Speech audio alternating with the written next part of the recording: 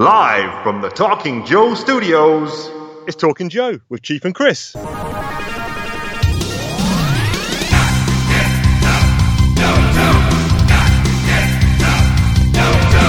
Hey, it's me, Chiefy Two Shoes, joined by my good buddy Diagnostic AT, aka Chris McLeod. How are you doing, my man? Yes, I am here. I am not bad. Have had a semi-non-interesting week. All I did really I thought you were just going to say you had a semi. I was like, that's really personal, mate. All week. And all I did really was played and completed Gears of War on the Xbox 360, going back in time. Wow. Go back in time. Actually, that means I need to watch Back to the Future. Sorry, Karen. A little bit of Huey Lewis and the news, of course. So I thought I played just before you had come on and, taken up the co-host duties. I had played and completed and was telling Ben Halo on Xbox. Nice. And I was going to run through all those Halos. Started on Legendary setting, of course. Started Halo 2, found it incredible. It was the only one of the series that I've never done on Legendary, but again, I found the stumbling point of my previous tries and I couldn't get past it. I hate that. So hard. I thought I was looking over at the shelf, which I'm looking at now, and I thought, I've got Gears of War 1, 2 and 3 on the 360. I thought, do they hold up? Not sure. So whacked in number 1, and it really does hold up. I actually really, really enjoyed it. So I'm going to move on to number 2 next. And then, as numbers go, I will move on to number 3. As chronological as numberage happens. Yes, yeah, correct. Numerical orders. The other thing I did was, after we spoke briefly and I watched the original Predator, 1987, a few weeks back. There you go. Last night I decided to watch The Predator. Oh, right, which is last year's remake.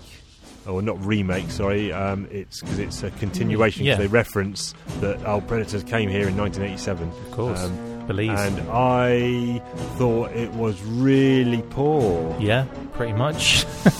I felt it. We won't spend too much time on this, but I felt it had a hard time straddling the line between full-on action, really, really hyper-violent gore, and kind of black comedy. And it just didn't get any of those beats right. No, I don't agree. mind. I don't mind any of those three, but I think for me, go full bore for one of them. And it felt at times it didn't know what it wanted to be. It's like hyper violent, and the kid ends up killing people, and his dad's shooting people in the face right in front of him. And it's like, is that supposed to be funny? It's not? weird. I'm not sure. It's a real letdown for me because I'm a huge Predator franchise guy, and I say that, but Predator's like the only decent Predator. Well, Predator 2 was fun, bit crazy, but it's still nowhere near the original. The closest they've come, I think, is Predators, which is the Adrian Brody one, is it? Yeah, the Rodriguez version. And I like that. I think it almost did what The Force Awakens did for A New Hope. It kind of took a lot of the beats from the original, but kind of put it in a different setting in a sense. And that's kind of what I feel like Predators did. And I'm not saying Predators is a brilliant, amazing film. It's okay, but that's what I'm saying. Like, they haven't been able to capture that absolute quality that was the first Predator movie in my opinion. I have seen Predators, but I cannot remember any of it. So is it better than The Predator? Oh god, yeah. The Predator was a real letdown because I really thought something good was going to come out of it, and it's just utter garbage. And the end sequence, did you know that, spoiler alert, at the end of that movie, when the main character guy with his beret, and he looks really odd with a beret. He does not have the face shape for a beret. No. His hair looked painted on, didn't it? Yeah, and also like that uniform. I know it's I think they were copying an actual military uniform, but it's like two completely different colours, top and bottom. Yeah. It's like, what's the point? It's weird. Anyway, sorry, that was a weird tangent. But anyway, he goes into... They've got that kind of item that they've kind of retrieved. The Predator killer. Yeah, and it opens up. And do you know what it was originally supposed to be before they had to change their minds? To me, this is what it looked like to me. As soon as it came, and I don't know what you're going to say, but to me, what it looked like was, as it came out, I was like, oh my god, it's an alien. Yeah. And then I thought they were trying. It was just a fake out on the audience that it was a bluff. Of course it's not really an alien. Joke's on you, chumps. But you're going to tell me that they actually did plan to make it an alien. It wasn't going to be an alien. It was going to be Ripley. Oh my! Sigourney Jesus. Weaver. That's who it was going to be originally, and then we don't get that. We get this weird thing where like this. It was like an automatic Predator suit comes out, and it's just so gross. I mean, it's so poorly written and a bit rubbish. But anyway, enough of Predator. Yeah. The Predator. Let's move on to what have you been doing? What I've been doing. Yeah. Let's move on to what I've been doing. I've been writing a new screenplay for Predator. No, I have been up to my bum hole again in work, but had a nice little... I say nice little break. I took a little drive up to Ohio, 8 hours to Ohio to see a bunch of friends out there. Aaron and Sarah from Roma Collectibles, and Kenny, who it was his diaper party. He's having a child, and they put on this kind of like male baby shower party kind of thing. Wowzers. But it was amazing because we went to Aaron's mom's house, which is absolutely beautiful and huge and amazing, and had this huge awesome party in her basement, which is decked out with a bar, a pool table, like loads of arcade machines, lights, music. It's amazing. And so there was about, I don't know, like 20 odd people there downstairs in this basement thing having an amazing time, and it was a great little party. Wicked. And then we drove back on Sunday because Kate had to be at work on Monday, and that's pretty much the weekend. Yeah, but it was really fun, great to see the guys again, and congratulations, Kenny, on soon to be having a child. Yeah, well done, Ken. Big up yourself. You're not firing blanks after all. Well, Ken is not firing blankers, exactly. Perfect. Yeah, nice. I like that. I don't know where this segment should have gone, if it should have gone before what we just talked about, but of course we need to talk about beverage for the show. Oh! Beverage for the show. Do-do-do-do-do-do. Beverage for the show. Do-do-do-do-do-do. Now I am gonna go do-do and drink my beverage for the show. Yes, so I have in my hands this week, after last week's debacle with the kombucha. Oh my goodness! That was a weird thing to say. Yes, that as well. I have a Fanta. Now, I've had Fanta before, yeah. But what I haven't had is a Fanta Toronja. Ooh. And now I think that is just because I get most of my new drinks from the International Food Store at the end of my road. Nice. But it then actually does say a grapefruit flavoured soda. You're not going to believe what I have in my hand. And it says 12 fluid ounces. It's an American can, which is 355 mils, because in the UK we have 330 mils. And I'm not going to believe it that you do not have a Fanta grapefruit. No, I have a grapefruit citrus drink, though, which is interesting. Wicked. We're very similar this week. I think our beverages have started to sink. Our beverage cycles are sinking. I'd just like to say to the listeners out there is no collusion on this show. None at all. Like, because half the time I have to kind of rush out at the last second to go, half the time I give Chris 5 minutes notice for everything. So, yeah. So this is it. And they make a point here of saying two things on the can: caffeine-free, nice, and 100% natural flavours. Interesting. Let's have a look at this. Let's have a go.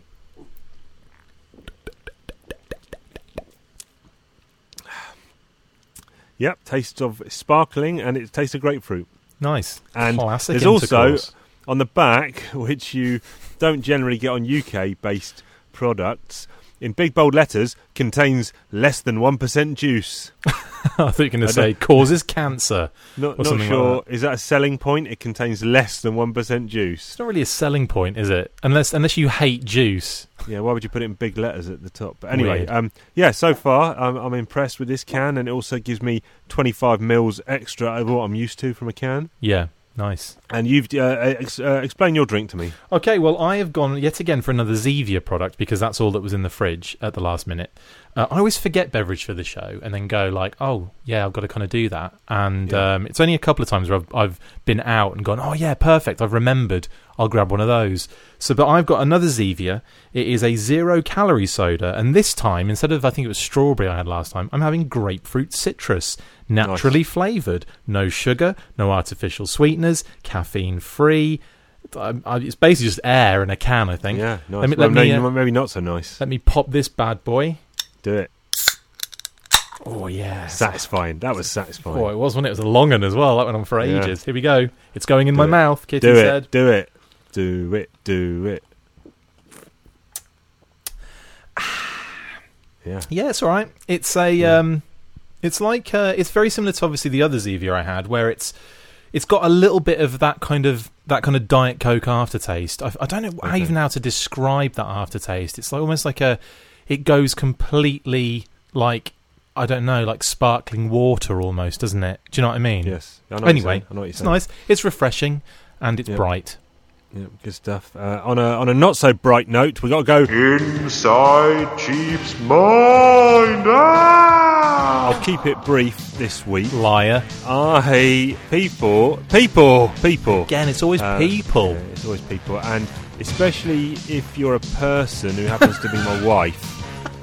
So basically, I'm saying my wife, who I dearly cherish and love, but she has discovered something very recently, half of which is good, all of which is good, but not all of which is good for me right now. I'll explain very briefly. Right. I don't want to get on to talking about comics. She has made her new religion to be trying to be plastic free.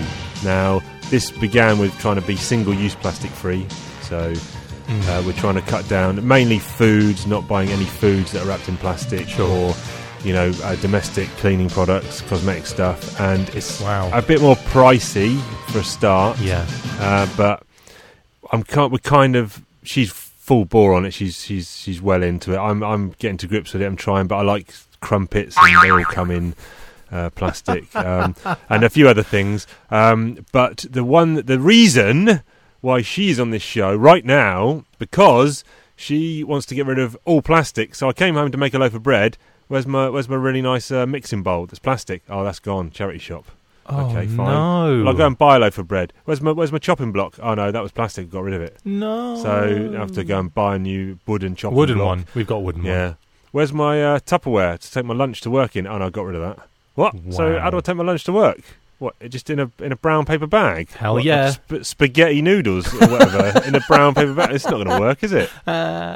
So she's replaced those Tupperwares with glass bowls with bamboo lids that weigh about a ton each in my rucksack on the way to work. Well, that's good, because that just means more weight training, doesn't it, as you yes, exactly. So she's making me stronger, is what you're saying. Yeah. It's all good, man. Not mentally, no. So I'm on board because, plastics are probably bad, and, even though they're supposed to be safe, especially in a cooking environment, I'm sure chemicals and stuff do leak out of plastics, and especially it's one of those things where there's for and against for everything. She's been reading books where it's bad for hormones, especially in young girls. Obviously, we've got a young girl and leaking into the food, but I'm sure there's research on the other side of the fence that says actually, it's all fine. So yeah. Whether you believe everything you read or not, I don't know. But, we're trying to do our bit. But what my problem is if you want to chuck stuff out, just ask me first. Now, she's telling me we've got to get rid of all the saucepans because we can't use Teflon, because Teflon is one of the worst things you can possibly have in your house. Wow. So she wants to get stainless steel pots and pans. Well, who's going to be scrubbing those stainless steel pots and pans when the eggs or the beans have stuck to the bottom of it and you can't scrub them off? You. Me. Muggins. Yeah. Muggins here. Yeah, Muggins here, because she won't do any washing up. She's dishwasher only. So then the other thing was we can't eat out of tins anymore. No tinned food.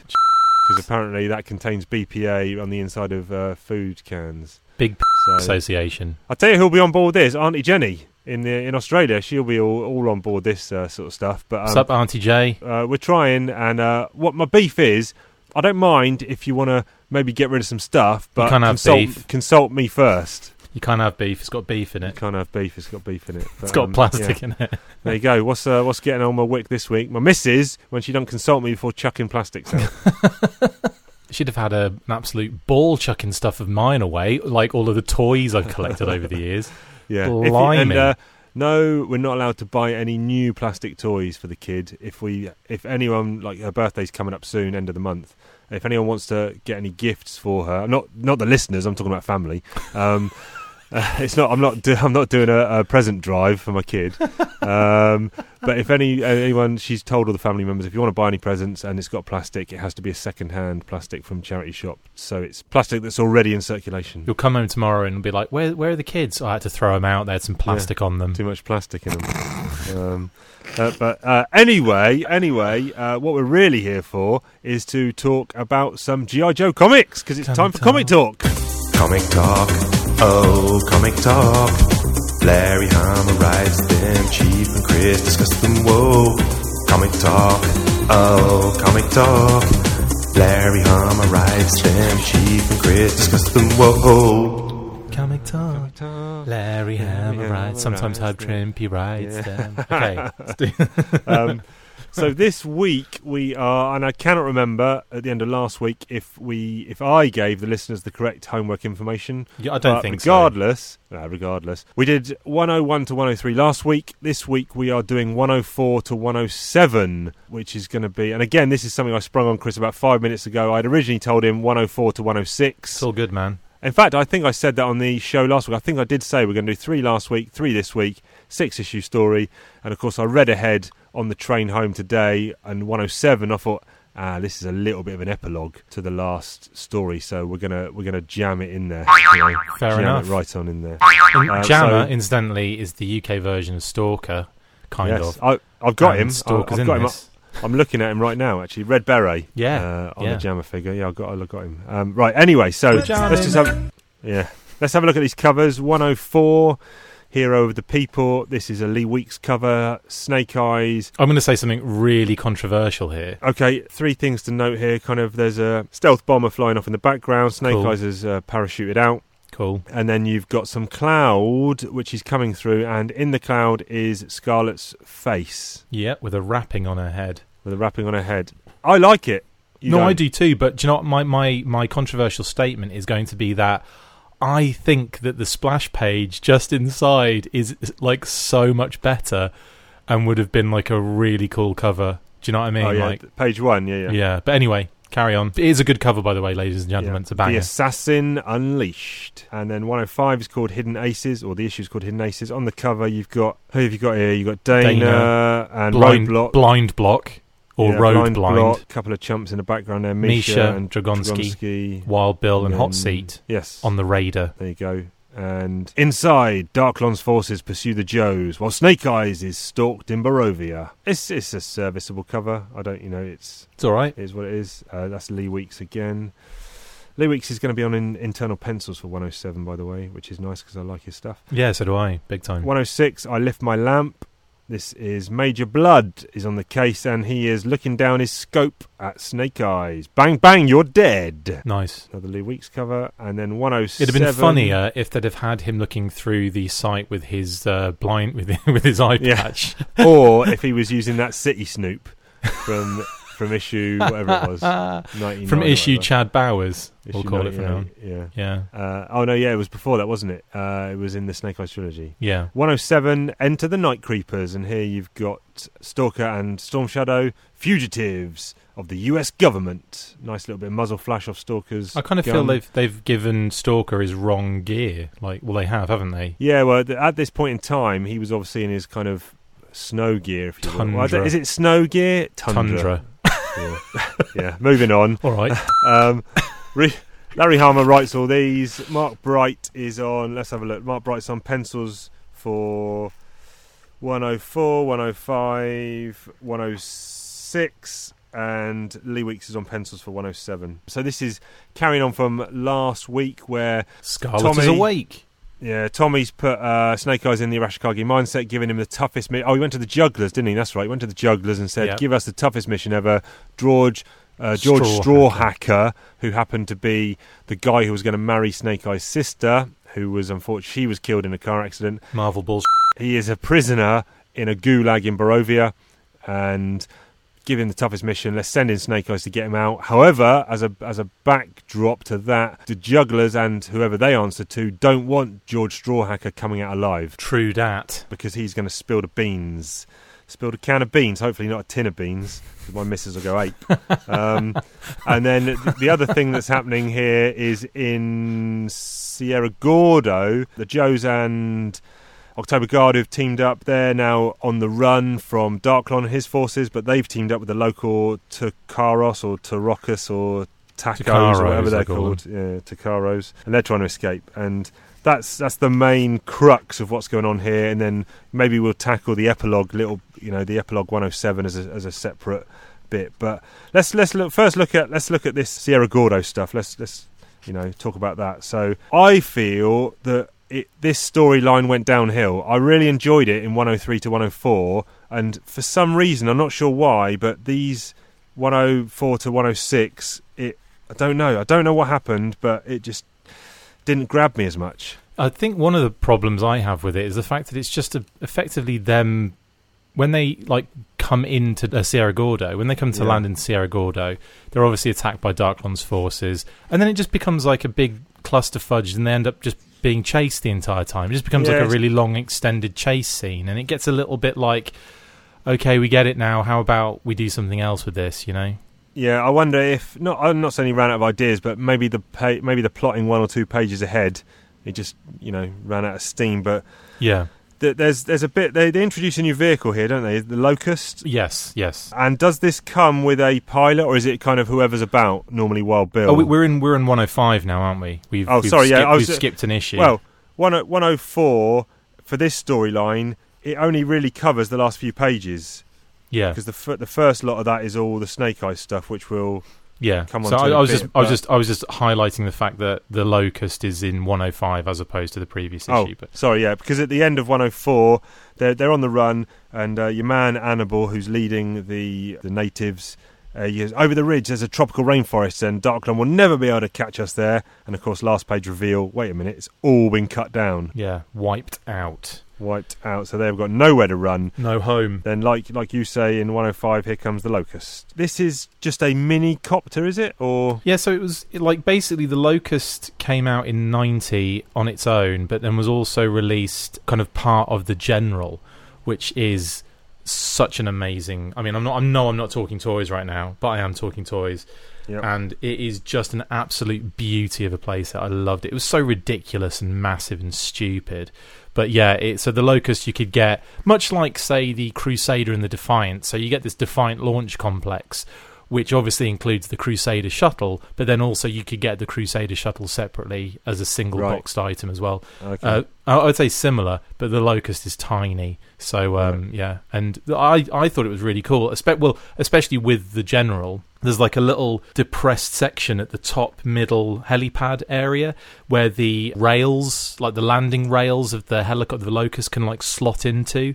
It's really cool. I loved it. But so the Locust I really like as a little mini, that's kind of attack helicopter or recon helicopter. Yeah, I've got an advert here in the middle of my issue, and it's for Narc. No one had the guts until now. A new game from Acclaim. Yeah, remember this? It says the arcade smash, simultaneous 2-player action. Now, I played this in the arcade whenever this came out, 1990 or whatever, but I never saw it on a home console. This is for the NES. And what do you reckon the lead character's called? You're not going to guess. You are Max Force.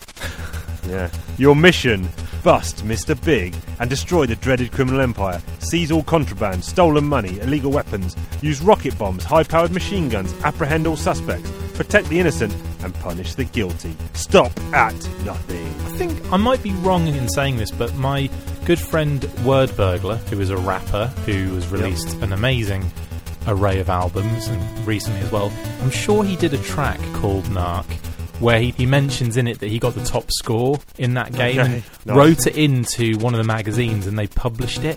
I'm going to have to double check on if it was Narc or not, but I'm sure it's Narc. Let me take you on an 8-bit trip into a past life so vivid, feels like it was last night. 5 buttons, 2 two hands, one choice, the red or the blue man.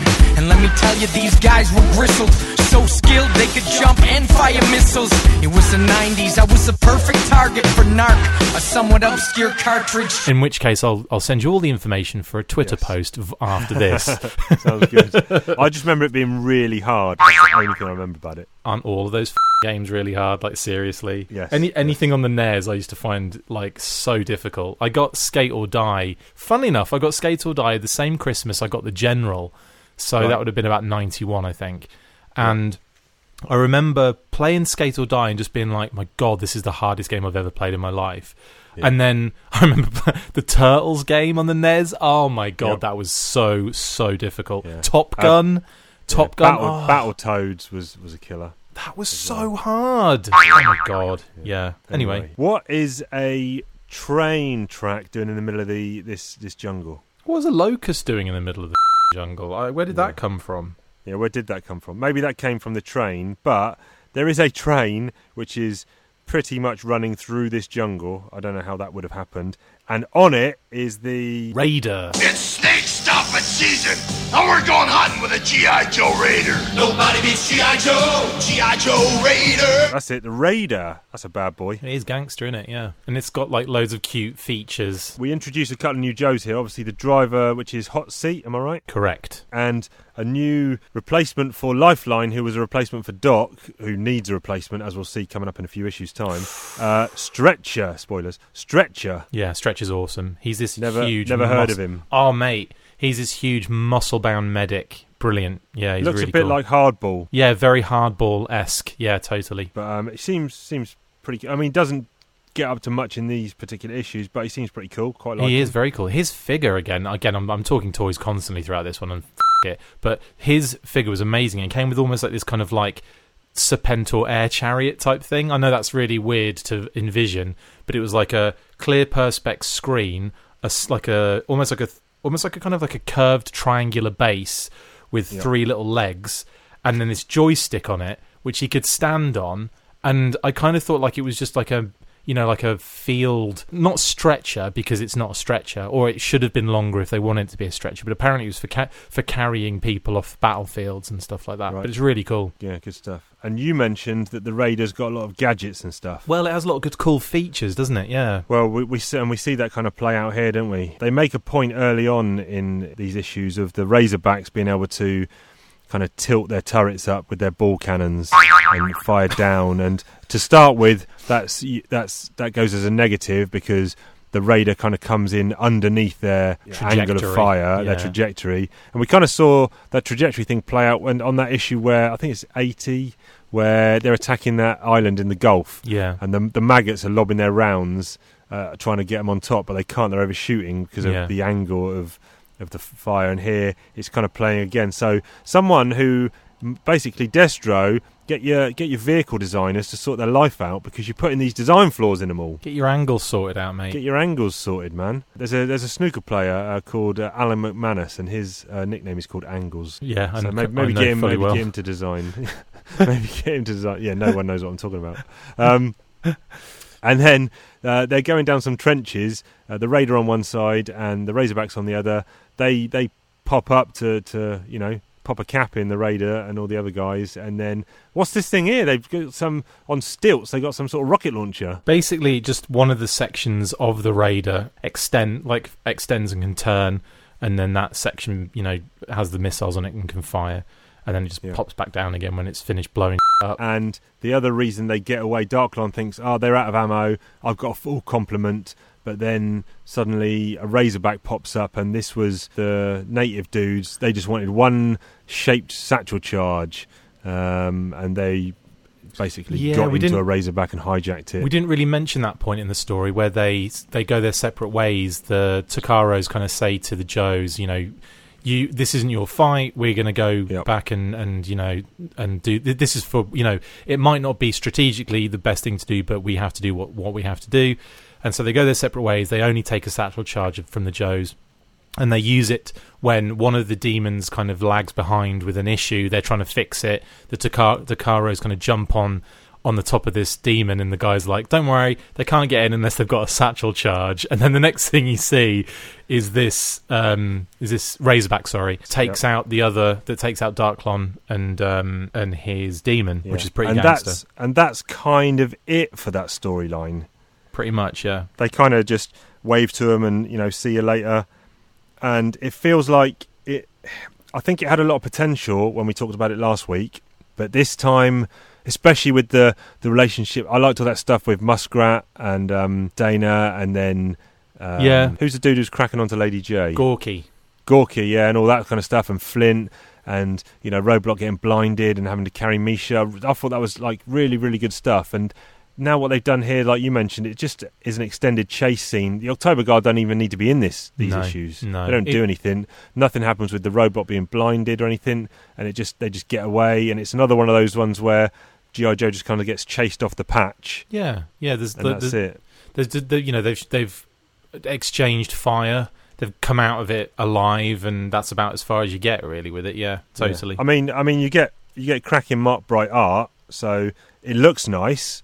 But story-wise, I think, I don't know. I prefer the Snake Eyes story. The potential from the first 3 issues of this storyline just didn't match up, or were superior, and the what we just read didn't match up to it. But anyway, let's move on to the Snake Eyes storyline. So this is pretty much balls out action from the get-go. He's landed in Barovia, which is in a state of civil war between the lower Barovians and the upper Barovians. Yeah, those poor middle Barovians. Where are they in all this shakeout? We don't even see They're in them. the middle, mate. Yeah. Yeah, fact. There's riots going on. The secret police are trapped in some room with all their guns.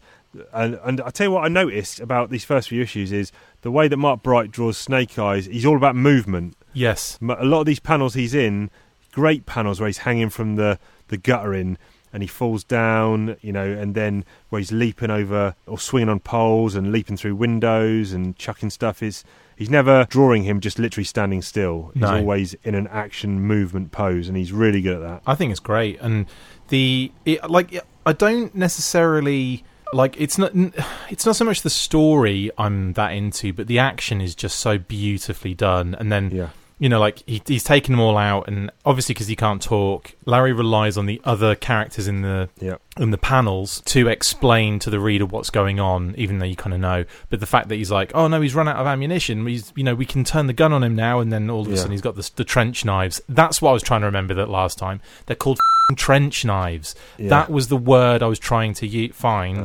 Got it. And anyway, he pulls those bad boys off his chest, which you can see are on his chest, but sometimes they're not on some of the shots, and sometimes they are.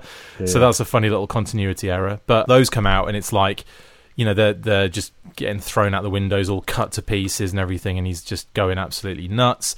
He makes his kind of escape, and this guy, was it Metz? Is it Metz? Yeah. He's like a scumbag. At first, he does the full 180 degree turn into from, at first you think, okay, he's standing up for the little man, and he's leading these guys to overthrow the government or whatever, or the other Barovians. But then gradually over these issues, you see him make that turn into full scumbag mode. Yeah, it's like the absolute power corrupts kind of scenario, doesn't it? Yeah. Now, I have got an unpopular opinion here, and I am not a fan of this Snake Eyes outfit.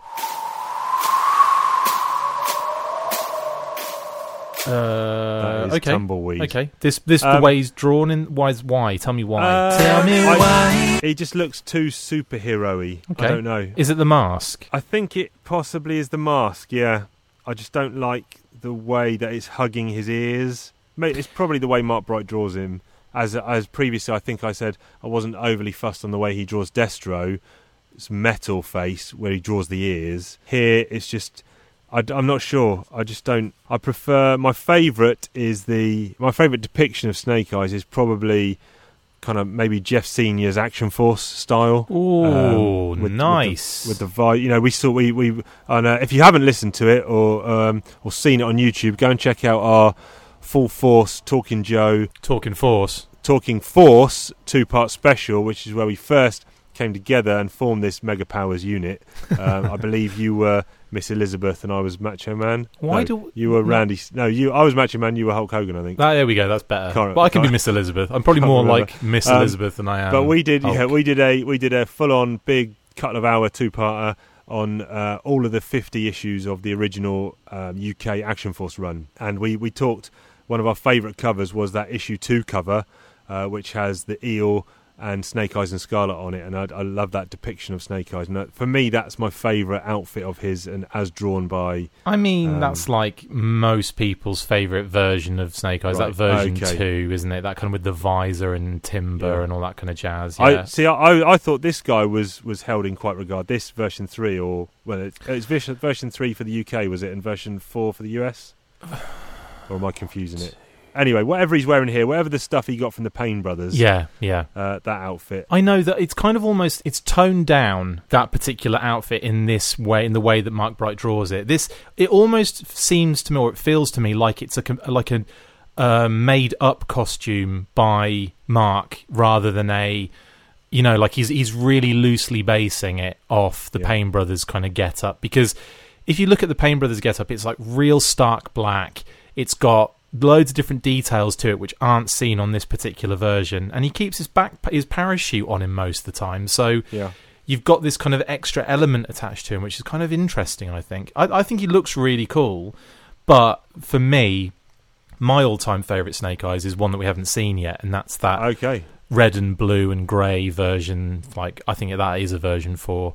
But that is one of my favourite versions. Right, but in any case, we'll talk to that given we'll time, we'll get to that. We also find out, and this I think I mentioned this last week or the previous episode, or the one before, sorry, what was Scarlet Sister's motive. And initially, comes out, it turns out that she did want the house. I thought it was to do with something like, the will or whatever, or what's going to be bequeathed to her. And then we kind of thought, maybe she was just, didn't want her sister growing up to be, disabled or in a coma or whatever. But as it turns out, she did want the house. As Scarlet says, you could have had it anyway. And then she runs out crying, Yeah, silly cow.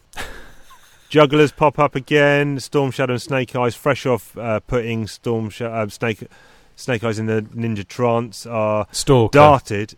So who did I say? I think you said Snake Eyes and Storm Shadow. Yeah, all the same. They all begin with S. True. Stalker and Storm Shadow are bushwhacked by these scumbag jugglers and their MP goons, and basically they are just taken out of action because it's General Crowther, isn't it? He doesn't want them intervening or going to rescue their buddy. I don't know why. Let's put Snake Eyes in a trance. Wait a minute, and then let's go and rescue him. I don't know why that was a possibility. There's a lot of odd threads here that I don't think necessarily tie together very neatly, or there's a lot of elements about it that I don't think are very tight. And one of those things is the fact that Storm Shadow's reason for doing this is a little bit weak. I didn't see that as an option really, and yet it comes up and you're kind of like, okay, whatever. It gets him on a mission, I suppose, but none of it really makes that much sense to me. It doesn't feel like a strong story, this particular one, for me. I had very fond memories in this, and when we were getting to it, I was like, this is going to be absolutely cracking. But I was a little bit disappointed when I came to the conclusion. I was like, it wasn't as good. It's still good, but it wasn't as good as I remembered or hoped it would be. Snake Eyes ends up rescuing, all said and done, ends up kind of in the sewer in a standoff. Major Blood is now in effect. He's been hired by one of the jugglers to take Snake Eyes out because they're real. They don't want Straw Hacker rescued. They were just obviously pressured by Storm Shadow to send him on to do it. So they're trying to clean up all of these dangling threads, basically. They're trying to kill off Storm Shadow and Stalker. They're trying to kill off Snake Eyes. Major Blood, his job was to make sure Straw Hacker didn't obviously get out and give away the information that he was holding about the Soviets or something along those lines, or give the information he had on the US to the Soviets, something along those lines. And Major Blood goes in to kind of take out Snake Eyes, ends up being captured himself, but in the hoi polloi after saving Now, randomly we get the White Clown and Magda storyline, which again is like, I feel like, I just don't. Sometimes I don't care for characters at all, and they're kind of characters I just couldn't give 2/3 of a about. And it's not. Yep. It's really just because I just don't think they bring anything to the story. Like, who cares about them? Well, I feel like, first of all, the White Clown shows up and he's in full-on White Clown gear. Does this guy not just have street clothes? I know, that's so hard. I mean, I don't know. It just seems a bit hokey to me. But I think the reasoning here was you had Snake Eyes who's in this trance, and early on where they storm one of the buildings and they get the guys out, and Snake Eyes, in a normal scenario, would have intervened and stopped the crowd just killing. Metz wants to... Metz sets up a firing squad to an execution squad. Yeah, to kill all of the lower Barovians. And normally Snake Eyes would have intervened here, but he just walks away because obviously he's been put in this ninja trance. So you get an inkling of, wait a minute, something's not right here. And White Clown kind of goes down the same path. He realises that Magda is in the same gulag as George Strawhacker. Of course he is. Of course she is. Yeah. Then White Clown starts getting the Snake Eyes one vision kind of thing of, here's my path, I'm rescuing Magda at any cost, to the detriment of anyone around me. He starts making that turn, and it's his little dwarf buddy, I think, what's his name, Orlovsky, who is kind of his conscience trying to tell him to do the right thing. And then in the end, both of them, both him, the White Clown, and Snake Eyes, come round to both being, air quotes, good guys again. Yeah. And so I think that's probably why Strawhacker gets killed anyway, by Metz. Then Metz is going to be hanged, by the crowd, because they turn on Metz. So they're saying, like, you can't, this is wrong, but then they're doing the same thing that Metz was doing in the first place. So there's this kind of like, it's almost like this repetitive thing just keeps happening, and that's why I don't really like it. It's like, okay, I get it. If you're bad, you don't want to go do what the bad guys are doing. We understand that, but that's done like 3 or 4 times in a row. Like almost in the space of about what would be real time of about 10 minutes. So you just kind of like, oh, for God's sake, like, we get it. And then Snake Eyes has obviously come to at this point, and in the kind of side story, Stalker and Storm Shadow are talking about whether Storm Shadow's made, has he messed up here? And Storm Shadow's saying, well, if his morality kicks in, then that will overshadow the mindset, because if it's a strong moral thing has to be done, then his moral ethics will take over and the mindset will be broken. Then why didn't his moral ethics kick in when he heard that kid's dad was going to get shot? Like, why didn't it happen then? Like, I don't really understand that part of the story. That to me felt a little bit like he'd almost forgotten about that part of the story by the time he got to that other part to say, well, I've got to get him out of this mindset somehow. Do you know what I mean? And it also was kind of similar. No, George Strawhacker is literally gunned down in the chest by Metz, but then no one kind of laments his death or anything. No one gives a no one dwells on it or anything. And this is a guy who is, Snake Eyes was going to marry Snake Eyes' sister, and it's kind of similar to that bit where those members of the October Guard get killed, and Dana just kind of brushes it off almost, and there's no panel time given to mourning or the fallen comrades, etc. And the same thing happens here. I mean, and I felt like, there's some really good bits. I'm looking at some panels here of Snake Eyes in the sewer. There's a panel, the one in 106. There's some beautiful shots. He's chucking a couple of these trench knives while he's under fire. That is the best. That is beautiful, isn't it? With there the Ting Pui Splonk Vip. Yeah, beautiful. There's some really, really good stuff here. And, when Major Blood, a couple of pages before, he's lining up Snake Eyes. Oh, but then, the splash page is brilliant, but then the exposition gets a little bit too... he's been using a lot of it through this story, Larry Hama, because, like you mentioned, to explain Snake Eyes' actions, but it gets too much. So Major Blood has got a pot shot on, and he then starts using it for other characters. And Major Blood's got a pot shot, a back shot presents itself. He's going to shoot him in the back, and a guy's popped out the sewer, and it's hit the guy in the back of the head, and it's obvious what's happened. He had a shot on Snake Eyes, a guy got in the way, blah, blah, blah. But Major Blood then has to explain, blasted bad timing on the part of that full security policeman. I would have blown Snake Eyes away with that shot if it hadn't popped out of the sewer. It doesn't. That dialogue. It's is not over-egging required. The pudding, isn't it? It's over-egging the pudding, yeah.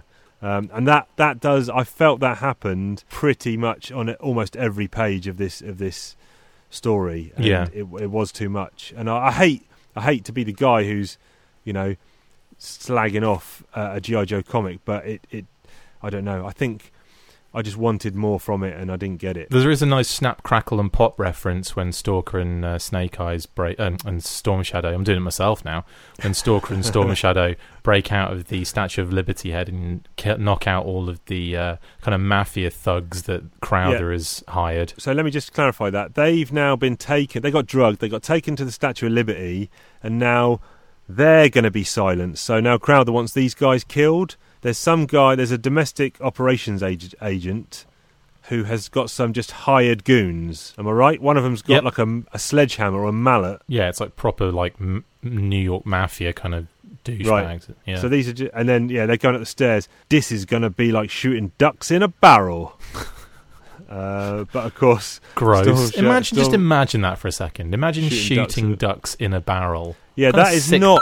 That's not anyway. a British colloquialism. That's just a general colloquialism, I'm guessing. We're going to have to change the theme tune for that. Yeah. General colloquialism, no. But anyway, they bust in and the guys take them out. But then these bad guys, so to speak, have got a chopper waiting. And a big chopper that's going to lay the heat down.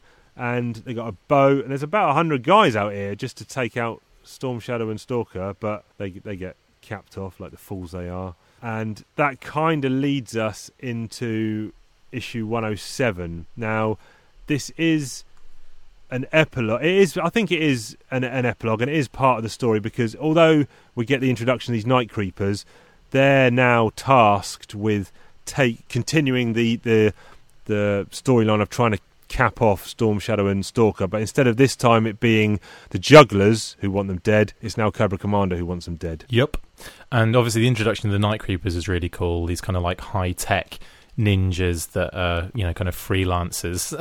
But I've always loved the Night Creepers ever since they were introduced, in the toy line and everything. I just thought they looked really cool. I thought that the premise was really awesome. I love this opening page. As always, nice splash page, but I like the fact that you got CGs there. You got some Crimson Guard, who are one of my favourite designs for Cobra troops, and they're actually holding up torches manually. They're not in any kind of torch holder bracket on the wall. These guys are just holding up torches in the ruins of the Cobra Consulate building in New York. It's funny how there's loads of like levels for all these different kind of Cobra troopers, and I remember we were talking to, was it Chris last time, about the Vipers that hold the flag behind Cobra Commander. It's like they have to do the most menial tasks, don't they? Yep. Why do the Night Creepers want in to the Cobra organisation? They just contract. They want the money. Oh, it's cash monies. Hell yeah. Cash monies, baby. That's right. And they also mentioned this man is our enemy as well. But is that a backstory that's ever told? Not sure. I don't think it is. Like, I kind of feel like they just if you're a ninja, you have some beef with like Storm Shadow or something. I don't know why. You're right. And then basically Cobra Commander said, this will be your test. So go and kill Storm Shadow for me, and then that will be your entrance exam, so to speak. Amazing. I think it's a cute little story, and again, it works nicely as like a one-off almost. I've now got an advert here for another Nintendo game by Capcom, and it's a game I've never heard of, and I'm a massive fan of this franchise. And I'll give you the. I'll see if you can guess the game. I'll give you the blurb. Go for it. I don't know if it is part of the franchise or not. I don't know. Few live to finish this game. The whole thing started when you invented this radical formula that turns men into supermen, and someone stole it. You'll have to fight some very deadly interplanetary characters to get it back, and that's just for starters. In the game, one of the toughest games for Nintendo ever. Play it today. You might even live to tell about it. Maybe. Is that I'm guessing no clue. If you guess this, I literally will fly over to America and shake your hand. I know it, but the thing is, like, what I'm saying is, I don't think it's part of what you think is the overall Street Fighter kind of. I rescind my comment of flying over to America and shaking your hand, not because I want to, but A, because I've got a job, and B, I don't have the money. Street Fighter 2010, the final fights. Oh my god! Do you know everything about everything? Not everything about everything, but I'm massive. I love old school vintage gaming and shit like that too. So I'm just know that though. Again, no collusion on Talking Joe. It's all straight ad hoc I'm stuff. But I'm just a big Capcom fan, but I know Capcom, for a fact that I've seen that adverts like so many times as well. Okay. Like that one with it's got kind of white background with the, you know, the basic one with like the game Yep. in its box kind of on it, isn't it? Yeah. So this is not anything to do with Street Fighter as we know it as a one-on-one. Not that I'm beat 'em up. aware of. I'm pretty sure. I mean, I know it might be like, you know, like an idea to do like a future version of it, but I've never seen it in any of the kind of Street Fighter franchise stuff. No. If that makes any sense. And it is Street Fighter. It was Capcom as well, but this looks like a side-scrolling beat 'em up. Yeah, it is. Yeah. Okay, all right, there you go. Anyway, Chris knows everything about everything. Here we go. I've got another. Before we crack on the story, the next advert is for Fleer basketball cards. Oh, amazing! 1990. I used to collect them as well. Fleer 1990, and it's got pictures of 1, 2, 3, 4, 5, 6 basketball players. It's got Do you want Fleer. me to guess them? Do you want me to guess them off the top of my head? You can guess them, or I can give you slight clues. There's two me a clue. rookie sensation cards. Right. One is a centre Right.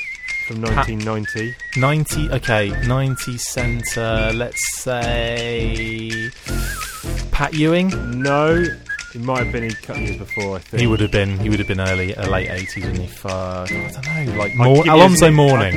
No, I can give his nickname. I think Alonso Mourning was 92, possibly. Go on then, tell me. Tell me the He's nickname. the Admiral, Oh, David Robinson. correct. And the other rookie sensation, I don't think I'm aware of him. He's got a Minnesota Timberwolves jersey on. He's a guard.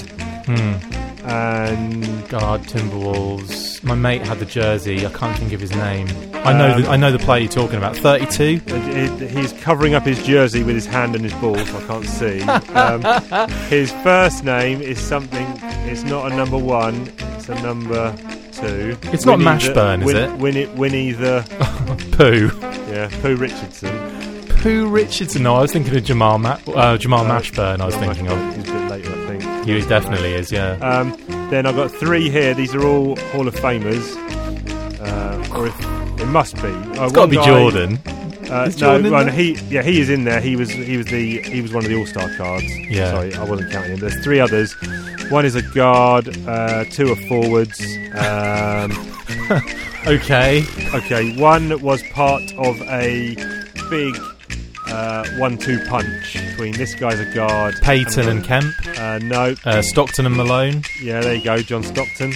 The 2 forwards. One played his whole career for one team in the East. The other one played for many teams, but he's won quite a few championships. How many championships has he won? He won the rebounding title a few times. Like Moses Malone or someone like that. No, he's a Looney Tune now. Oh, Dennis Rodman. Dennis Rodman, yeah, one of my favourites. And the other Was forward, that him at the Pistons? that was him at the Pistons, yeah. Yeah. But it's not. He wasn't a rookie then. It's just his basic card. Sure. And this is a long segment. I know, but I'm enjoying it. I'm a big basketball fan, Me so too. this is great. Me too. Basically, if you don't enjoy it, tough. And the other guy. I must add, I played semi-pro in the UK as well. The Kings Did ya? of Fury, yeah, for like 5 years. Wicked, nice, well done. And then the other guy this guy's a legend, and he used to reportedly after games finished and everyone had gone home, he stayed in the gym and shot 500 free throws after every game, supposedly. How many championships did he win? 2, maybe. In the East, had a big rivalry with a team in the West. It's probably the marquee rivalry. Celtics. Yes. So we're talking 90. Yeah. Again, this is not a rookie card. This is just a regular card. It's not Bird. Yes, it is Bird. Oh, okay, right, okay. I thought by 90, I thought Bird and Johnson would have been out of the picture completely. Like, not completely, Bird played in the Dream Team in '92, didn't he? So I think he was still maybe. But he was like at the end. It was almost like, you know, they were just like when Jordan was at the Wizards almost. Do you know what I mean? Like I felt like it was. Anyway, carry on. Any others? That's it. I think we were talking about G.I. Joe comics. Who cares right now? All I want to do is watch vintage basketball. All right, there's a new show. There's a new segment coming up. Chris names the basketball cards. Don't tempt me, because I'll do it. I'll sing a theme tune. Playing with the balls. Yeah, totally. So should I say so a bit more? Storm Shadow and Stalker have unbelievable. It's unbelievable, Jeff! Storm Shadow and Stalker have escaped from the Statue of Liberty, and they've made their way through the subway. There's some more street toughs. These are not the street toughs we saw. These are a bit harder looking, but they These get are a bit harder looking. Yeah, they got no handed to them about 6 times, don't they? No Bronx Gym guys here. No, these guys don't even. They pull a knife, but Stalker just gives him you mess with me, I'll just put a mean hurt on you. You mess with my man over here, he's going to break your mama's heart. You catch my drift? And that's it. And that sends them packing. And Scarlet actually runs into these hoods a bit later, or they might be different hoods, and she lays the smackdown on him. But there's a nice panel here as the guys get off the subway, because they're on their way to Storm Shadow's home, which is the water tower, the water cooler. And there's a guy who's he's like a panhandler kind of guy. He's got a pot and it says, "I'm blind." And Storm Shadow drops a few coins in there. "Here you go, sport." And the guy goes, "Thanks, where's the costume party?" I know, Clearly that's not amazing. blind. That's amazing. Also, I can say that the street toughs that Scarlet fights are also the same. Ah, brilliant. Excellent. It's old Sleeveless in Seattle and his two mate Johnny 50s and and generic other man. Yes. Why didn't they get figures? Is that your Chris Talks Toys? Are you talking about the street toughs? Chris Talks Toys. No. No. Night Creepers have gone to Statue of Liberty, but obviously our guys aren't there. Then they decide to assault the water tower by climbing up the side of the building, because that's the only way in. During this time, Scarlet has pulled a quick fast one, because she's in bed and in the hospital, and Hawk said, "You are not leaving, you're under supervision and care." But she's kidnapped her sister, if you will, and put her in the broom closet and taken her clothes and snuck out of the hospital, because in her mind she now knows that Snake Eyes is back, but she does not. Or no, does she know he's back from Barovia? She probably doesn't at this point. No, she knows that the other guys are in trouble. She wants to put a hurt on. No, she wants to put a hurt in on Storm Shadow, because she found out that Storm Shadow sent Snake Eyes to Barovia. Yeah. And she's like, "What'd you do that for? You? I'm coming to get you." And she ends up actually sticking a knife in his back. Yeah, the knife that she gets off the street toughs. Yes. Wait, yes. Holy moly. Unfortunately, for those not fans of basketball cards, I've just come across another advert. Here we go. This is for NBA Hoops. Nice. The last one, which is Fleer. Right, here we go then. I've got 5 cards. I've got 5 cards on this page. Yeah. 2 of which were carryovers from the last one, so we won't go over those. That's Michael Jordan and Larry Bird. Of course. 3 different cards, all Hall of Famers. Right. One was Kemp. No, but he was part of a tandem that we talked Peyton. about. No. Okay. Stockton. Malone. Yeah, Malone. Carl Malone. Okay. And it says, "You know they can play. What else do you know?" Because on the back of each card it's got a fun fact. And the fun fact they've given for Malone is an easy one. I'm embarrassed to read it out. I'm going to... What is his nickname? The Mailman. Yes, because he always delivers. Oh, I thought it was because he was male. Yeah, because he was... that'd be amazing. The female man. Then you've got another guy here who is... This guy was on... No, this guy... Was he on the Dream Team? Must have been on the Dream Team. If they've got a card, they probably were on the Dream Team. He wore shirt number 11. Ooh. He led the league in assists for a few seasons. He was very, very close friends with another guy, the last guy, which we haven't come to yet. But I think then they had a falling out. I'm not sure if they're friends again now. Doesn't really help anyway. He won a title. He won 1 title with one of the guys from the Fleer lot. Jeez. This guy's a guard. I'll give you a clue. It's a big clue, but I want to get this segment's running long now. I can always cut it down. The team was known as the Bad Boys. Oh, Isaiah Thomas. Yeah, correct. Do you know what? Like I almost had like a mental block on the Detroit Pistons while we were talking about players. Then, sorry, carry on. And the last guy he was probably my favourite player. I started watching the first ever NBA I started watching was 1989. Nice. I think that was Pistons where they won the title against this team. Oh, okay. Unless they won in 90, I can't remember. But it was against this team. I think they beat this team in the finals. But this guy then became my favourite player. He had already won a title for his team in the late 80s, not even mid-80s. Well, actually, this team won quite a few Jesus, why titles. Okay. I can't give you his number because you'll get it. I can't give you his nickname because you'll get it. What about his team? Can't give you his team, you'll get it. Okay, I'll just name every player I know then. Barkley, Miller. Played in the West. Oh, okay. It's not Lakers? Yeah. Oh, okay. I mean, they've got him listed as he played all positions, and he actually Magic. Yes. Yeah, they've got him listed as a guard here, and I guess he was a 6'9" guard. For some reason, I was avoiding I was avoiding all the major players for some reason. I'm like, it's got to be like some random. One of cool. the most famous, if not the most famous player of all time. Probably had it not been for Michael Jordan, he would probably have been the most famous basketball player of all time. I remember he came in. This was a couple of years after I started watching, but he came in when Kareem was injured. Yeah, and he came in and actually played centre for Game 7, I think, when they won the title against. I can't think when that was. I remember playing centre. Yeah, he's played all positions: guard, forward, centre. I love watching his. He revolutionised that guard position. 6'9" guard, ridiculous. I loved watching his kind of highlight reel. My God! No-look passes that behind one the back. pass where he kind of like he's in his right hand. And he kind of shifts it in front of him one-handed as if he's going to play it to the left and to his left, and then like literally pulls it back the other way and dishes it off to the right. But it was the way he's holding the ball that's just so ridiculous. And he's looking to the left. It probably even goes to James Worthy. Is that the one? Yeah, with the dunk. Yeah, it was amazing. Absolutely amazing. Okay, well, there's still a few more pages in this comic, so you never know what we might find. But anyway, back to comics. If you're not, there really aren't many pages left. No, because you've already mentioned the fact she stabbed him in the back. Wait till we get to the NFL ones. So the Night Creepers have now assaulted Storm Shadow and Snake Eyes. Nice big fight scene. Nice panel there where Storm Shadow and Scarlet. Yeah. Storm Shadow's chucking a couple of throwing stars. Is that what I said? Yeah, you said Storm Shadow and Snake Eyes. Oh, did I? Yeah, they're all interchangeable.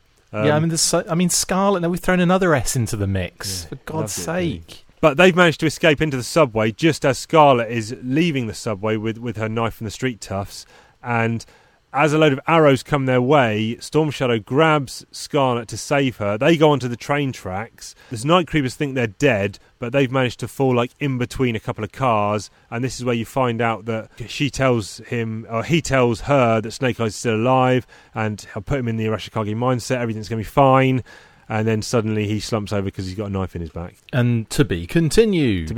Now, there are elements of this that roll over into 108, but it does kind of just cap off that whole Snake Eyes, Scarlet, Storm Shadow stuff. But next episode we'll be doing 108 to 111, and then the following will be 112 to 115. We'll be covering 8 issue story arc in 2 parts, and that is the big showdown in the desert, which obviously we'll come to next time. But as it stands here, we've now taken the 3 issues from last week and the 4 here. Let's rank this as a kind of 7-issue arc. I know, like I said, elements do roll over, but I think we've got enough here to be able to rank this because it is just mainly the October Guard and the Snake Eyes stuff. I'm going to go with 6 overall. Whoa, wowzers! Some of the Snake Eyes stuff brings it up, but then some of the other elements bring it down. There's just a lot in there that I just wasn't that fussed about. There's a lot of stuff, even in the Snake Eyes story, that I have no real major love for. But yeah, so I'm going to be brutal on this one, fair, even though it's probably not even the worst one I've read so far. And but the problem because it covers a lot of issues. Yep. It tends to pull me one way and then pull me another quite often. And by the time I finished with it, I was like, okay. Do you know what I mean? It's just the Night Creepers are cool to see, but yeah.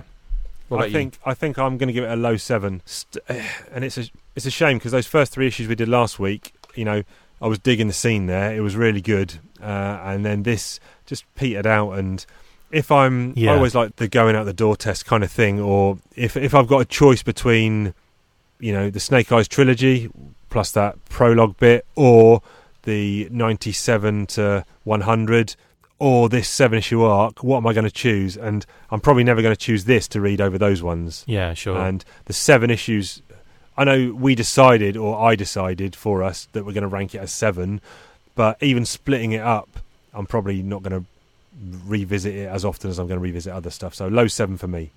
I agree. Yep, agreed. As always, after talking comics, someone needs to talk about toys, and it sure as heck ain't me. So it's time for Chris Talks Toys. Chris talks about toys, ho ho. Chris talks about G.I. Joe. He talks about all the things from the comic book and the animated show. Chris talks about toys. Chris talks about toys. Chris talks about toys. Chris talks about toys. Yes, it is. And this time, I was kind of umming and ahhing because obviously when I decided to kind of pick who I wanted to do the toy focus on, way before you said, let's add 107 to the mix. And had I known we were doing 107, I probably would have looked at the Night Creeper because I just think it's an amazing figure. And, again, comes under that kind of same era that I've been talking about, because we're stuck in that year where I was in the States buying toys as a kid. Yep. So unfortunately we just get that story over and over again for this element of issues. Sorry to interrupt, quick update. The Grapefruit Fanta is still going strong. I've finished mine, so okay. Yeah. Right. Okay, cool. Right. Oh, continue. Good updates. Yeah, so how much have you got left? A couple of swigs maybe. Okay, so but having said that, it's starting to get a little bit sugary, that kind of aftertasty, I'll probably wash it down with a kombucha. No chance. Balance it out. Okay, so I have gone for, this time, Tundra Ranger Stalker version 2, obviously, of Stalker. And in the United States, he was released in 89, and obviously I was there in 89, and I was picking figures off the shelves, and this one stood out to me for 3 reasons. One, I knew of Stalker, but I didn't have the original Stalker, so this was my first Stalker. Stop saying Stalker. And and so that was quite important. 2, the design on this guy is so unique and so cool and so interesting that I was like immediately drawn to it. 3, the card art, beautiful card art in his kayak, again, like really striking, and considering he also comes with a kayak, Yep. It didn't give you much space to fit the artwork onto that card. So what they had to do is, obviously it was slightly different than a lot of the other figures. There was a lot more going on with this particular figure in terms of accessories. So they made the bubble really big. The kayak goes all the way to the right-hand side, which is usually a space given to the figure. The figure's shifted almost to the middle of the card, and the rest of his accessories are further over to the left-hand side of the card. So you've only got this little segment in which to kind of squeeze the card art in. So the ingenious people that they were, they decided to paint him in his kayak to make it so that the angle could work and you could actually see him in kind of like an action pose. And it's really just awesome. So both the UK and the US cards are very similar in their layout of the bubble, and also the card art is very similar. It looks like on the UK version, which came out in 91, or European version, obviously the cards are taller, so you get a bit more space to kind of maneuver in, but they actually cut out a little bit more of the art. So there's a little kind of side element that goes onto the canoe that kind of almost balances it, and that is kind of almost cut off on the UK card, which is quite interesting. Anyway, I'm getting a bit boring here.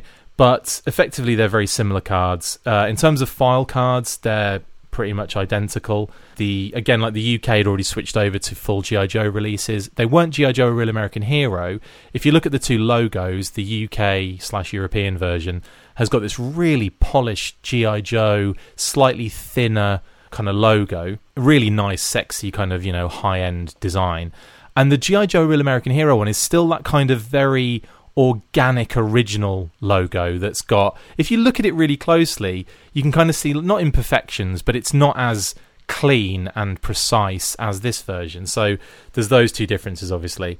And there's this kind of really nice blue phased colour at the top left-hand corner of the UK and the European cards, which I really liked. In any case, Stalker is an amazing figure. So he's got this beanie on his head instead of his beret, kind of like a light green with this brown camo splotches on it. He's got this white winter jacket with yellow and red kind of accents on the front kind of pocket areas and pouch areas. Underneath that white jacket, he's got this, again, kind of carrying on that green and brown camouflage kind of shirt underneath. And then he's got these big green kind of gloves, like padded gloves, because you obviously need that in the tundra. And then his pants are really cool as well, or his trousers are really cool, I should say. The kind of green continues, and the camouflage goes like slowly kind of transforms down the trousers to kind of merge into the big brown boots he's got. Which is quite cool kind of look as well. And then he's got like molded details on like a knife on his boot, and I think like another pouch on his side. I think it's a pouch. Yeah, it's a pouch with lots of different details on it. But again, really, really cool. Tons of texture and design in this figure. Just an absolute tour de force of design. I absolutely loved him. And obviously the accessories he comes with are mental. As I said, the kayak, the kind of side, there's like a piece that locks onto the backpack peg. Yes, there's a backpack peg on this kayak, so he can wear the bloody thing. The kind of piece slots onto the peg underneath, sticks out the side, and you stick another backpack pegged element on the other side, and it acts as a balancing mechanism if he's in water, which I thought was really cool. And again, like full of details. He's got like an amazing like brown machine gun that slots into the front of the kayak, and the kayak's got loads of details on it, as well as like these 2 oxygen tanks that are kind of molded in there, and some other beautiful details too. It's really cool, really like high-end detail on this. He's obviously got his oars, so he can actually row the bloody thing. He's got a really interesting silver knife, kind of like machete type knife with a really cool like flared detail at the top of the blade. He's got this really cool machine gun, which I think is kind of almost like, I'm not sure if it was a real one. I think it's based on a few different designs, but it's really cool. It's got like a night sight, long barrel rifle type style, and almost like the magazine goes in at an angle, but it's a rectangular magazine, so it's really cool. All in white as well. Really nice kind of detail on that. And then on top of that, he's got this really neat mask, which is like obviously goes over the top of his hat and face, and there's details on it, but it's all white, so there's no kind of like, you can't see any, I don't know, there's no, they should put, I think they should have done something over the eyes just so you know that you can see through it. But yeah, it's really, really cool, and overall an absolute beauty of a figure. Now I'm going to read through his file card quickly. Codename Stalker, Tundra Ranger, file name Lonzo R. Wilkinson, serial number 7240543WL39, primary military specialty infantry, secondary military specialty medic interpreter, birthplace Detroit, Michigan, grade E7, one of the original members of the G.I. Joe team. Stalker served in the same LRRP, Long Range Reconnaissance Patrol, unit with Snake Eyes and Storm Shadow in Southeast Asia. He is a graduate of the Army Language School in Monterey, the Intelligence School at Fort Holabird, and the Ranger School at Fort Benning. Stalker is also a qualified jump instructor and a qualified expert in all NATO and Warsaw Pact small arms. He's kind of like the best all-rounder, isn't he? Like, as a G.I. Joe member, he's one of the all-rounder kind of guys, isn't he? Yeah. I mean, medic, interpreter, infantry, squad leader, jump training. He does everything and doesn't get as much props as, say, Snake Eyes and so on and so forth. But anyway, the quote is, pick a place where nobody in his right mind wants to fight, and you can bet your bottom dollar you're going to have to slog in there and blast into a firefight someday. The tundras of the world are flat, desolate and cold in the nastiest, wettest way. If you want a foxhole, you have to scratch it out of permafrost inch by inch. Having to fight in the tundra zaps the strength out of the average soldier and dulls his spirit. All it does to Stalker is make him meaner than he is already. That is Stalker version 2, G.I. Joe, 1991 in the UK, 1989 in the United States. Excellent. Good stuff, as always. Love that dude. There'll be more Talking Toys next week, as always, I hope. Yeah, I know you said you were going to do Tempted by the Night Creepers after I sprung it onto you 5 minutes before we started recording, but there'll be plenty of opportunities to bring those boys back at some point. Totally. So, I need to talk about them. They're amazing. I need to hear it. So good stuff. It is about time, though, for some British colloquialisms, a.k.a. over-egging the pudding. We got a pudding, we're gonna egg it. We got a pudding, we're gonna over-egg it. We got a pudding, we got no criticisms. That means it's time for some British colloquialisms. Over-smegging the pudding. Yeah, what you got for us this week, my friend? Well, this week's a funny one, because obviously I've been over in Ohio for the weekend, and I got to chatting with a couple of friends over there, and I brought up a story that happened way, way before, but I thought, do you know what? This counts as happening in the week. So I was explaining to one of my American friends about the term in the UK known as to bum a fag, or bumming a fag, which effectively means to borrow or take a cigarette from somebody. Yes. It's not what the United States of America version of that means at all. No. And the story was, I went to I worked on a summer camp in New Jersey through like 2002 to about 2006. So every summer I would go out to New Jersey doing Camp America, and I would work at this summer camp called Camp Loema, which was amazing. I loved every second of it. It's actually shut down like the last year, I think, or recently. Okay. And it was really sad. Anyway, shout out to my Camp Loema alumni. So I was out there doing like basketball coaching and general counselling, and then eventually maintenance, because it just paid more money, believe it or not.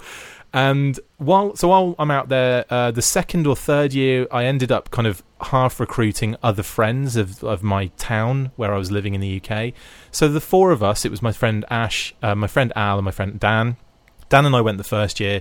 Ash and Al came the second year, or the third year, and we ended up going as a big group, and it was tons of fun. And my mate Al, who is a hilarious dude, like really, long-term friend, love him to death. We were in a restaurant the first or second day we were there. We were waiting at a hotel to be picked up to go to the camp, and Al, we just finished eating, and Al wanted a cigarette, so we went outside, and there was a guy outside who he actually asked him, "Can I bum a fag off you?" Because he was still in UK mode. He didn't really think about what he was saying. Yes. And the guy, fortunately, the guy he was speaking to said, "You're lucky I know what you mean, because I've got English friends and we've joked about this in the past." Hilarity ensued. Exactly. He said, "But don't be using that term around here, because it won't it won't land properly." And he was like, "Yep, good idea." So from then on, ever since, bumming a fag has meant so many different things, but I just think it's a hilarious quote. Yes, use it in the right context. Exactly. Yes, and only in the cigarette context, I'm saying. So yes, my one is, I was watching something on the TV the other day, and I can't even remember who it was, but there was some guy who's a right Looney Tune. It might have even been Boris, I think, new Prime Minister. Boris Yeltsin. Yeah, Boris Yeltsin, yeah. Might as well be. Boris Johnson, Prime Minister. And I said to the missus, this guy's a couple of sausage rolls short of a picnic. Amazing. Now, there's obviously different variations on that. My friend of mine used to say a couple of bockwurst short of a picnic. Or a few cans short of a six-pack, or things like that. Basically, it just means not all there, a bit of a loony, a bit mad, a bit ditzy. So, but the one I used was a couple of sausage rolls short of a picnic. Brilliant. Excellent. There'll be more sausage roll now. Yeah, right. Greg's doing a very nice vegan one. Yeah, I've heard. I'm going to be trying that bad boy out. Yeah, it's good. I might get one tomorrow. There'll be more colloquialisms next week to hopefully confuse our non-UK friends. There is something that I need to do right now, though, and that is... Chief asked Chris a question. Chief asked Chris a question. What'll he say? What'll he do when Chief asks Chris a question? Hit me. So this question this week is, will it be food related? Will it be animal related? Will it be pop culture? Ding, ding, ding, pop culture. What is the best Soundwave cassette? Oh, that's brilliant. That's brilliant. I mean, I was always a fan of Rumble. Yes. But that's not my answer. Okay. Because I just loved the fact his arms turned into those like pistons and then bang, Yep. bang. And then Frenzy does it anyway. So like it's ridiculous. Yeah. But no, I'm always going to be a massive Ravage fan Okay. because it's just so sexy and cool, and I think he's just awesome. But Laserbeak's brilliant as well. Oh my god, this is difficult. I'm going to go with quick question. Ravage. I am a Transformers fan. I've got all the IDW stuff, but I'm still a little bit naive and a bit unclear. Okay.